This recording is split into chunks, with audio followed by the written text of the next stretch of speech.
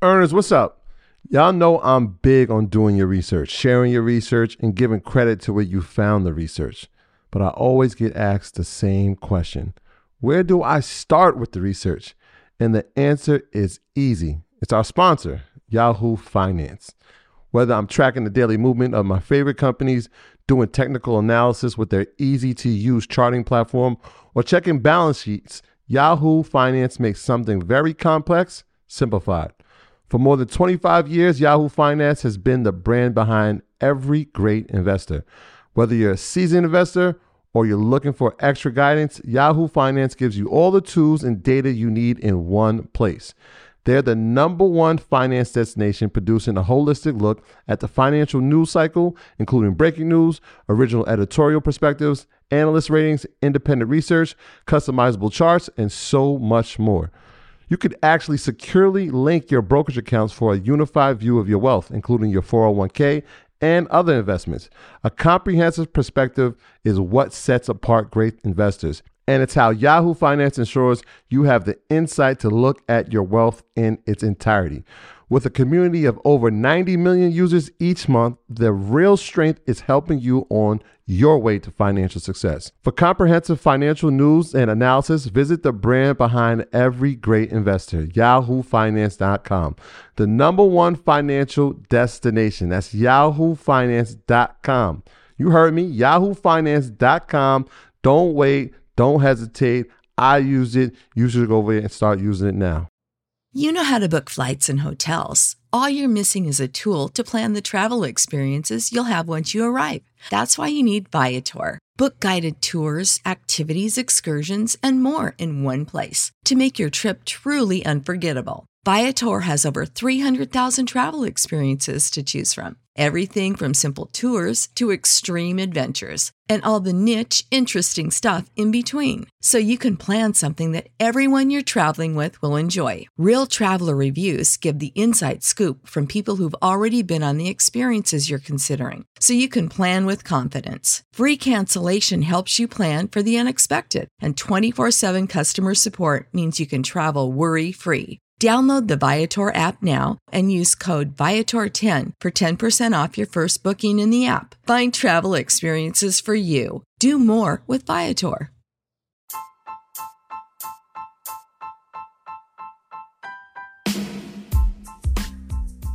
Earners, listen up. When people all around the world first started going out protesting this summer, you'd hear it over and over. This time is different. But how? And who are the people trying to make it different? In Gimlet's new podcast, Resistance, host Saeed Tijan Thomas Jr. brings us stories from the front lines of the movement for Black lives told by the generation fighting for the change. It's a show about people refusing to accept things as they are and how we can make sure this time really is different. Resistance is out now. Follow and listen for free on Spotify.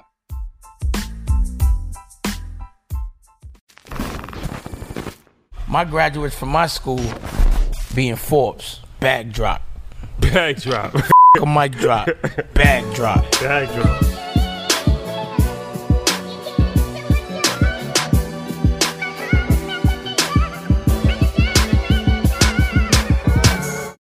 We're going to talk today about how to get in real estate 101. So for the average person that doesn't come from, an affluent family and low socioeconomic environment, how does someone get into real estate? Like, what would be the first step? Oh, man, the first step, personally, I think is mindset. You got to make the decision. Okay. I think that's numero uno, right? But as far as financing, you need to get pre-approved. You need to know exactly what you can qualify for. Okay. There's several different loans out there. So let's speak to the first-time home buyer right now. What I try to coach all my first-time home buyers is, most people want to go ahead and go to White Plains or go to Long Island, buy the nice single-family home with the white picket fence and this, that, and the third, right? Which is cool. If that's what you want to do, that's what you got to do. You got to do. You got the money for it. You got to have the money for it, though, right? But what I try to encourage all my first-time home buyers, if you don't have a need for a certain school district, or if you don't have, children that's going to junior high school or high school, then you should always start off with a multifamily, especially if you know you're looking to get into real estate investing, at some point in your life. Start off with a multifamily, anywhere between 2 to 4 units. And you can use programs like FHA, which allows you to put down as little as 3.5% as a down payment. Okay. Which is a terrific program. So 3.5 would be, that's a pretty small percentage. Yeah. So as opposed to if I had to just outright put, what is it normally, 20% or 30%? No. So you have FHA that allows you to put down 3.5%. Yeah. And also conventional loans allow you to put down as low as 3%. But you have to qualify. You have to be certain income restrictions. Okay. If you're buying multifamilies, you have to, White Plains, the income restriction is probably $96,000. So if you exceed that, then you won't qualify for that 3% down on a multifamily. Then you'll probably have to put down as 15% because it's going to be a primary residence. Right. But FHA is always a good tool because no matter, it doesn't have any income restrictions. As long as you're within the county's loan limits, then you can credit and income qualify, which minimum credit score is a 580 for an FHA loan. So we're putting down as little as 3.5%. Buy that multifamily, and you can live in it for 12 months, and then move out of it, and then you can rent the entire place out. And now you created a cash flow investment property for yourself, and now you can go ahead and go buy your one family or your condo or whatever you want, and now put down minimum down payment as well. So each county has a set loan limit. Is that what you're saying? Yeah. So FHA has every county is different, right? So we're in like 5 boroughs: Westchester, Long Island. Right. So up to a 4 family, we can go up to 1.397 million. Every county in America? Every county in America. So if you're, your audience is probably all over the place, right? So if you want to know what your county loan limit is, you can Google it again. If you live in Kentucky, you can Google, FHA loan limits for Kentucky or whatever counties in Kentucky, or if you're in Georgia, if you're in Gwinnett County, you can Google FHA loan limits for Gwinnett County, right? And they'll tell you for one family, duplex, triplex, fourplex. That's what they call it down there. So that's why. So that's interesting because that's interesting that you say that your first home should be a multifamily. It should be a multifamily, absolutely. Because a lot of people have the reverse mindset where they want to get the picket white fence as their first home, and then if they want to get like an investment property, then they'll look at multifamily. Yeah, but see, that's where they screw themselves, right? Because now when you go ahead and you do that one family first and you go do the multifamily second, now you got to put down 25%. Now, unless you have 25% plus closing costs, which is probably, you're going to probably spend around 30% for that transaction, then guess what? You just screwed yourself. Now it's gonna be harder for you to get into that investment game. Now, if you go ahead and you buy that multifamily first using 3.5% plus your closing costs, now you have a multifamily. Potentially, you're going to live in it because it has to be your primary residence. Right. You have to live in it for 12 months. Right? After 12 months, you can move out free and clear, no problem. Now, go ahead and buy another one family property, and now still do a minimum down payment loan because you're moving out of one and moving into the other as your primary residence. So the key to anything is all on how you're structuring your loans and structuring your deal, right? And if once you say investment property, you automatically think 25% down payment. That's you say a difference. That's a huge difference, now, especially here where we are. That can be a couple $100,000 depending on that sales price. But if you go ahead and do multifamily first, minimum down payment, 12 months, you move out, move into your single family. Now you have an asset that's going to pay for itself and probably pay for your one family or a portion of that one family. Right now, you created some sort of cash flow. I've had clients move from 4 family to a 2 family, and still was able to use minimum down payments. Now, if you use an FHA loan, you can't go ahead and move out of that 4 family property FHA and then go into the 2 family FHA because FHA changed their rules a couple years ago. You can't have 2 FHA loans at the same time now, right? So, but you could use it again, the FHA loan. If you what I tell everybody is this, right? You buy that 4 family or that multifamily. Okay. You stay in it, you refinance it, you get out of the FHA loan and you go into a conventional mortgage, right? Probably try to pull some equity out of that home so that way now you can use that equity as a down payment for your new property. Okay. Now you refinance it as a primary residence because you're still technically living in there, but your intent is obviously at some point to move out of it. Now you're taking that equity, you have a conventional loan on it now, Now you're going to buy your one family. Great. You're going to go move in that one family. Now you can use FHA for that one family because this 4-family or multifamily is now in a conventional mortgage, and you took the equity out of there to help you purchase that one family. And now your tenants are not only paying for this property, now they're going to help pay for this property depending on the rentals and cash flow of that property. That's so valuable. It's all about strategy at the end of the day, and most people don't lead with strategy. Most people lead with emotion. That's a fact. And this is business at the end of the day. Like, I try to coach all my buyers. Think business. I don't care if you're going to live there. I don't care about any of that stuff. Men lie, women lie, numbers don't at the end of the day. And if you're telling me your goals are to invest in real estate, then you need to think like an investor. Every first-time home buyer should be thinking like an investor. Why go buy the flip? Why? When there's programs out there for the first-time home buyer, like a FHA 203K loan or Fannie Mae home style loan, where you can get renovation and your mortgage money all in one loan. Thing, So why not go and buy? Look, we spoke about Envy and Caesar. These guys are not buying the flip, right? Yeah. They're going ahead and they're buying at the foreclosure auctions. They're buying short sales. They're buying the worst house in the best areas that they can, and they're putting that money into it. And now they're making their ROI. Why can't every first-time home buyer think the same way like the investor? Why does the Envies and the Caesars of the world need to make all the money? Why can't the first-time home buyer have that same strategy and make the same returns, but you're going to live in it for a year, 2 years, 3 years, whatever the case may be. But now you're buying under market. Yeah.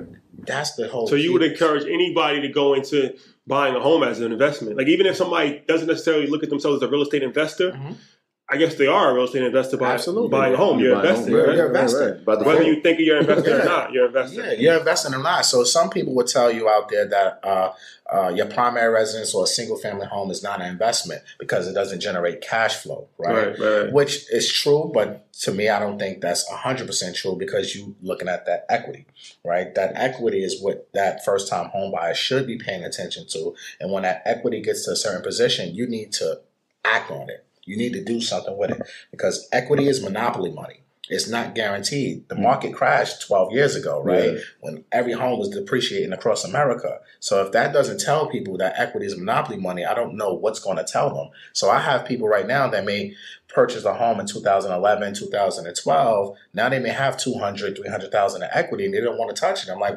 what are you doing? You need to take that money and do something with it because if the market corrects itself, which it will at some point, now you're going to kick yourself that you didn't jump in the game, take that money to invest in these opportunity zones, right? And build that generational wealth for yourself. Because the market doesn't care about what's going on. The market is going to do what the market wants to do. So what I try to coach all my buyers, my sellers, my current homeowners, whoever, don't let equity sit there because it's not guaranteed. You got to use it. If you don't use it, then it's nothing. It's monopoly money. That's real. That's fair. I'm sitting here thinking okay. The single family home is great. I don't have nothing against the single family home, but I think the strategy moving forward should be multifamily first, single families later down the road, because you can always buy a single family home. There's never going to be a shortage of that. Look what's happening. Housing is expensive. Rents are going up. The rental market is booming right now. So why not put yourself in that position to be an owner-occupied landlord where you can basically live for free, now have your job, now you can save all that money to reinvest into other real estate. I think it goes back to what our guest last week talked about as far as a lot of times we care about how we're perceived. Exactly. And it's like, okay, well, how would I look living in a 3-family home? I'd rather have the white picket fence with the backyard and all that. Well, with the Mercedes outside. Exactly. But like you said, when you look at it from a financial standpoint, it makes a lot of from sense. a lot of different reasons, it does make sense.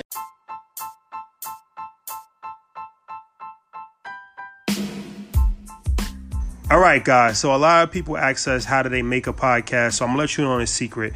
On the easiest, most productive way to start a podcast and get it up and running, and that is the app called Anchor.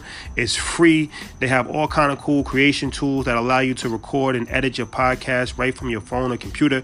They will distribute your podcast for you to all of the major outlets, including Spotify, Apple, Google, and many more. And you can make money from your podcast with no minimum listenership. It's everything you need to make a podcast in one simple, easy place. So if you're interested in starting a podcast, go download the free Anchor app or go to anchor.fm to get started. Let's do it. Oh, absolutely. And to piggyback off of episode 11, which was a phenomenal episode. That. So if you guys haven't watched episode 11, you need to watch that before you watch this, right? And watch all the other 10 too. But episode 11 was fire, right? So what he brought up a great point, right? Mixed use properties, which mixed use properties are common where we are in New York. Mm-hmm. You can use FHA loan to purchase a mixed-use property, which a lot of people don't know, and put down 3.5%, as long as 51% of that mixed use is residential. So you can go ahead and buy that mixed use that may have a storefront, but 2 apartments or 3 apartments as residential. And if you're a business owner, if you're, like he said, he runs a restaurant. Now he can live in that one of the units, have the restaurant, and still have 2 rental incomes coming in to help support everything. Now living for free, his business is for free, and the mortgage is being paid off. Yep. And you can use the 2 or 3K loan to renovate it. So you can go buy the piece of shit mixed-use property and use that renovation monies to fix it up, clean it up, and open up a business or rent it out to another business owner, the commercial aspect of it. And now commercial rents are much higher than residential rents. So again, living it for 1 year, now you move out. Now you have a commercial property. Or under 3.5% under an FHA loan with 3.5% down, plus your closing costs. You gotta know the game, man. You gotta know the game. It's all about strategy. And most people, especially, listen, we're in the age of the business owner, the entrepreneur, right? Most people don't think you still need a brick and mortar, but some businesses you need a brick and mortar, right? Depending on if you're in a service industry, whatever the case may be. If you're in retail, if you want to open up a store, a restaurant, like you said, is one of the toughest businesses because the overhead, right? Yeah. And rent is a big thing. But if you have a mixed-use property and you want to open up a restaurant, why not use that as your primary residence also for at least 12 months? For that 12 months, sacrifice. You can get the loan, Get the loan, live in it, because you always can move out, and now you have a business that's basically in there for free. And a new rental property because you left. And rental property. So you get, you're killing 2 birds with 1 stone, so to speak. You get rental and your business in there. And your business is not going to have all that overhead of the pressure of paying the rent because, you know what, it's your mortgage and your tenants are paying for it upstairs. Yeah, man. So it's all about strategy. Not all good in real estate. It's never always. It's a dangerous game, man. So now we're going to explain how things can go wrong. All right. So, as I said, it's never all good in anything in life, right? Mm-hmm. So real estate is something that's very popular, very trendy right now, and it has this stigma, I think, of everybody thinks they're just going to get rich overnight, right? And people don't know. It's like any business. When you go into business without a plan, you're destined to fail, right? So if you plan to be a real estate investor, and as you said, whether you think you're an investor or not, if you're buying a home, you're an investor. Correct. But you don't have a plan in place, then you're going to, probably make mistakes, and worst possible case scenario, you're going to fail. Correct. Right? So there's do's and don'ts involved, right? Absolutely. Can you just talk about some do's and don'ts in the real estate game? Yeah, there's tons of them, right? But if you're a first-time home buyer, one of the don'ts I tell people is, especially if you're in the application process, you found a house, you're in contract, don't open new debt. Don't buy your Mercedes-Benz before you go to closing. Don't change your jobs. Don't do something that will impact you in a negative way to turn your approval to a decline, right? And most people, you think it's common sense, right? Yeah. But common sense is not common, unfortunately. Yeah, no, it's true. Like, most people, they don't realize, when you apply for a car, they do a credit check. Yeah. Then they have to pull your credit. But what they don't realize, when you go for a car, they may pull your credit with 10 other banks to shop around to see what's the best deal for the auto finance company, not for you as the consumer, right? And now that affects your credit score. And it affects your credit score. It brings you down. I mean, I've had situations where people applied and purchased Mercedes-Benz a week before closing. I've had people who got Kohl's credit cards just because there was Kohl's bucks involved, right? And savings, you know what I'm saying? Right. Well, I'm like, what are you doing? You couldn't wait to get the bed sheets? You didn't even close on the house yet. So what I try to tell people is this: when you're in contract, you don't own that house just because you're in contract, just because you have a loan commitment. Mm-hmm. Do not get happy. Do not make any changes that can affect you in a negative way, because you can get declined just as quick as you got approved, right? Mm-hmm. And the underwriters are always looking for a reason to decline you. So you have to be squeaky clean. Don't be moving money around. That's another big thing. Do not move money around. Keep your money in one account. Stop doing your susus and putting here and doing this and doing that. You know what I'm saying? That's a good one. Don't put the mattress money in there. No. Like, leave your accounts alone, because now we start seeing money moving around. That's red flags. Now we have to document. We have to see where this money is coming from. If you can't document that money, then we can't use it, right? And that can blow up your deal too. So the don'ts is just keep still. You know what I'm saying? Keep still, relax. You're almost at the closing table. And when you close, you can do whatever the hell you want to do, right?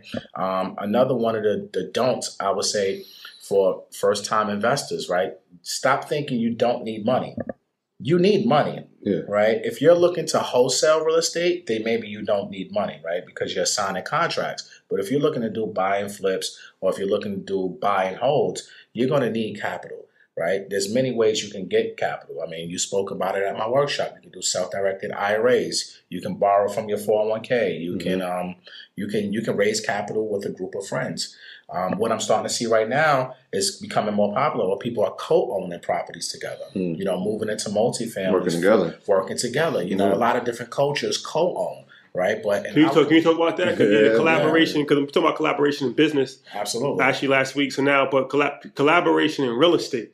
Yeah. Something that is very key, very important. Leverage. Can you just talk about that? Yeah, absolutely. Collaboration is greater than competition. I speak about this often. That's why we're here right now, because we're collaborating, because it doesn't make sense to compete when we all have something we could bring to the table. So if you're a first-time home buyer, let's just say your brother is a first-time home buyer, and you both want to be in that same area, why go buy 2 single families? Why not go buy a 4-family together? Live on each floor, and now you have 2 rental incomes, and now you both can probably live for free or pay minimum together. Now you can split that equity when it's time to sell, or buy each other out. When real estate investing, you don't need to be 100% owner. I think that's the biggest misconception that people think. Like, if you're going, we can collaborate and create a business structure, a joint venture business structure, and put our money up. And it doesn't have to be equal, right? Yeah. As long as it equals to 100%, at the end of the day, that's all that matters. You can be 80% owner, and we can both have 10% ownership, right? Because we bring in something to the table, but that'll be our portion of the net rental income or of the proceeds after sale. 10%, 80% with you, because you're bringing the capital, right? But we may be the operators, and you don't know how to operate, right? So it's all a matter of what do you bring to the table to collaborate, to make yourself valuable for where someone wants to put you included into that business. And you said something important. You said culturally, you're not seeing that happen. No, it doesn't happen in our cultures. We have ego. Yeah, from a client-based standpoint, like, what are you seeing out there? Like, why? What's holding us back? We hold ourselves back.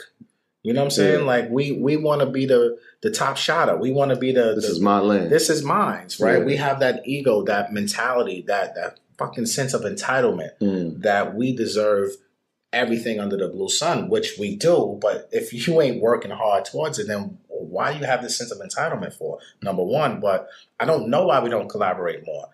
It's sad that I see a lot of people in our community are not collaborating, but also on the flip side, when I'm starting to notice the trend, especially if you look at, what they call Black Twitter, Black social media, you're starting to see the uplifting. You're starting to see people coming together and starting to do more together. So I think that cycle is going to start getting broke down.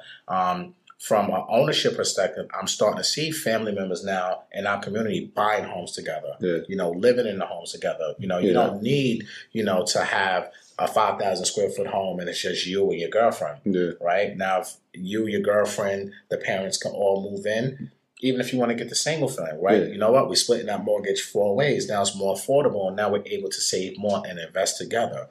So I think that's a personal story for me. Like, that literally is my model right now. Like, I own a home with my dad, and it's easier for us because obviously it lessens the burden on me, but it also puts me in a position that, whereas, they're older in age, it's easy for me to take care of them rather than having them grow in age and having them put them in or having them go into a home.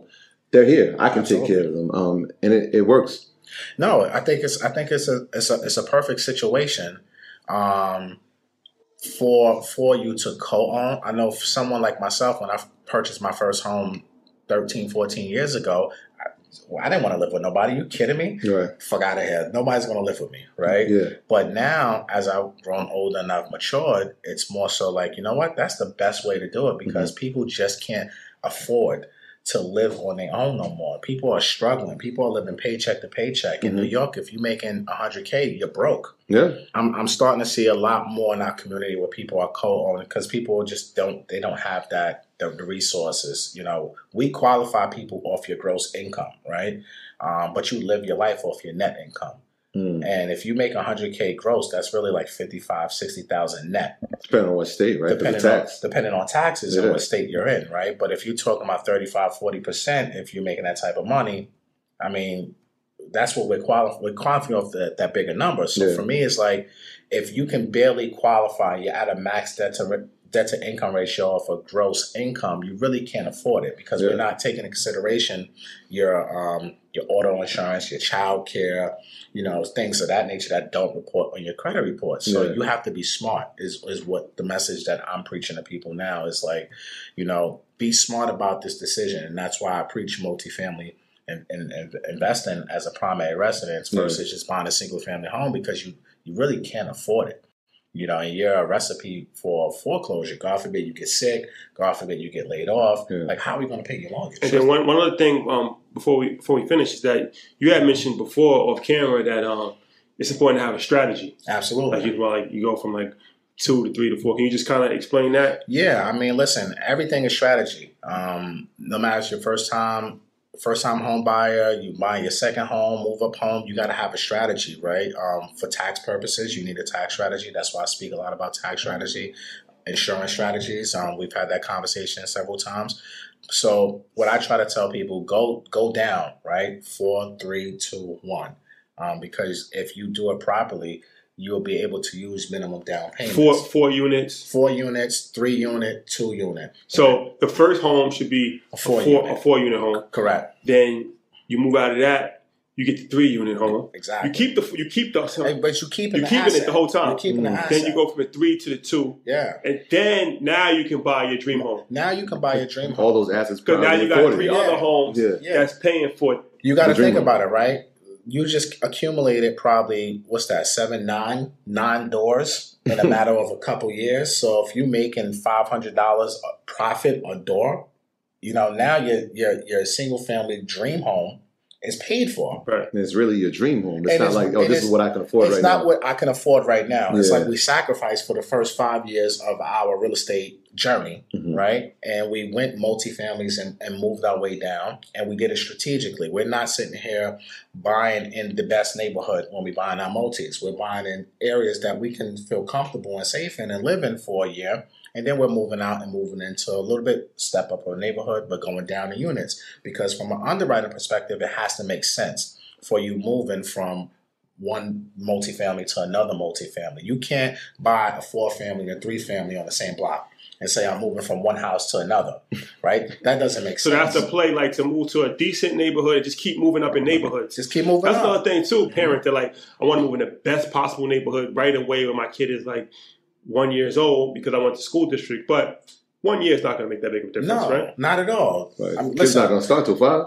Listen, the kid is not going to start till 5. I have a 4-year-old, right? She'll be 5 this year, and she's going to kindergarten, right? I ask her every day, what you learn in school? And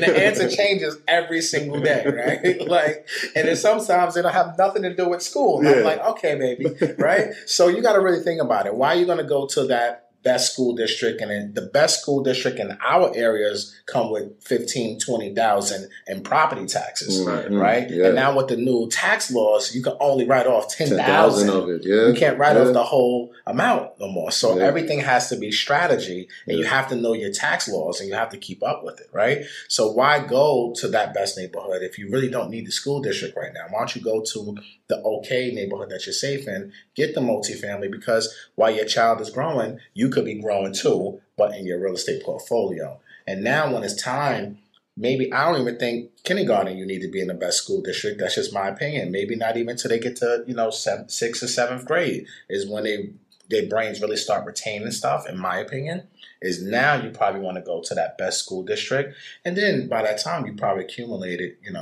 3-4 assets. that now can help pay for It's that. the same with people private school. A lot of times people will send their kids to private school in like middle school. Mm-hmm. Because they don't want to pay the price of private school in second grade. Yeah. So they save, and then by the time they get to like 6th grade, 7th grade, now they put their kids in private school. Yeah. And I have folks that love private school, right, versus public. Great. But then why are you going to buy the house that comes with $15,000 in taxes? If you're not going to send them to public. If you're not going to send them to public, because the majority of taxes are school taxes. Yeah. You know what I'm saying? So like, why are you going to pay out of the 15 grand, probably 10 grand is going to the school, but you're still paying probably 10, 15K a year in tuition at the same time. So, and you can't write it all off no more. Yeah. So why do it, right? It doesn't make any sense. Even if you go with the STAR program is only going to save you a couple dollars. Yeah. Annually. For those who don't know, what's the STAR program? The STAR program saves you on school taxes, right? It used to come off the gross on your taxes. Now they send you a check at the end of the year. So it doesn't really help you during the course of the year. You get reimbursed or refunded. That's savings, but savings is only like $2,000. So I mean, $2,000 versus 15 grand. It's like pennies on a dollar. When it's a penny saved is a penny earned too at the same time, but it doesn't really help you in the grand scheme of things. So what I try to tell people is, listen, just be smart, because you got to pay that mortgage every month, and the mortgage man don't care. They want their money, and if they don't get your money, they're going to wind up foreclosing on you at some point. So just be smart, move a strategy, start with rental properties first, because the rental properties can pay for your asset. Like DJ Envy and Caesar both say at their seminars, right? Which I love that they say it. You know, Envy's flashy, like he loves his cars, right? We all know that if you follow him. Yeah. He's always buying some Rolls Royce or something. But he said flat out, I don't buy this unless I have an asset that can pay for it. Mm. So I'm not paying for it. I'm paying for the asset. Assets over liabilities. Assets over liabilities, right? Shameless plug, right? Assets over liabilities, people, right? But he's buying the asset to pay for the Rolls Royce. You know, we have that same opportunity. You know, these guys are part of the 1% club. Great. We all have that ability to do the same thing. Even if we're not part of the 1%, we can develop the 1% mentality. Yeah, mindset. That's all we need. So that's when you ask me, where do we first start? Right here. Yeah. The mentality is the first place that we need to start. Develop that 1% mentality. Develop a strong team. Develop your 1% dream team. You know, you need guys like me. You need guys like Rashad. You need financial planning. You need to understand tax planning. You need all of these key team players to guide you to know your overall strategy. Because if you just go to, in my business, what I like to call them order takers, you know, it's like going to McDonald's. You want fries with that, right? Mm-hmm. If you go to a regular loan officer, they're not asking you questions. They're just thinking to get you pre-approved today to buy that house today. But they're not trying to gather your long-term goals. So when someone comes to me, I'm asking these questions because I want to know who are you, number one, and what do you want to do with your life? Because if you tell me, hey, I want to buy this house, but then at the same time you say I want to invest, well, you're contradicting yourself. You got to kind of pick your poison and figure out what's the best route. And I can only tell you my opinion, my advice. This is what you qualify for. I'm gonna lead you to the water, but it's up to you to drink at the end of the day. Now we want to thank you for coming in, man. That was I hope you guys really once again took notes. Yeah, I hope you guys really took notes, because this is just like business. You know, real estate is something. This is actually probably even more relevant than business, because everybody doesn't aspire to be a business owner, but most people have a dream of owning a home, right? Or, you know, at least rent. You gotta live somewhere regardless. So even if you're a renter, you should still be educated on it, because you know, real estate is something that everybody partakes in one way or the other. Even I'm going to cut you off, but even if you're a renter, you still should be buying, right? Like, why? And especially with the millennials, like I hear a lot of this online. Millennials don't want to buy homes; they just want to rent because they don't feel like they want to get tied down to a property. But why not still invest? You know, still buy property, still buy real estate, and you can, because there's nothing wrong with renting. You know, there's a lot of people in my industry that try to say compare rent versus owning, which I get the logic, but there's nothing wrong with being a renter, right? It's a purpose. You know, some people, you have to be mature to handle home ownership. That's a fact. You know, it's a lot that goes into it. It's a lot of responsibility. Absolutely. It's not just like, oh, I bought a house and I'm a homeowner and great, but the goddamn boiler break, then what? Right? You know, it's a lot of responsibility and it takes a certain level of maturity to handle home ownership. So if you're not mature enough and you need to rent, why not start investing into real estate and start small? Stay in your lane. You don't have to keep up with, you know, the superstar investors that are out there buying 10 properties a week. Stay in your lane, whether you buy one home a year or one a month. Whatever your lane is, stay in it. Stay in your lane. That's a fact. My graduates from my school being Forbes, bag drop. Bag drop. A mic drop, bag drop. Bag drop.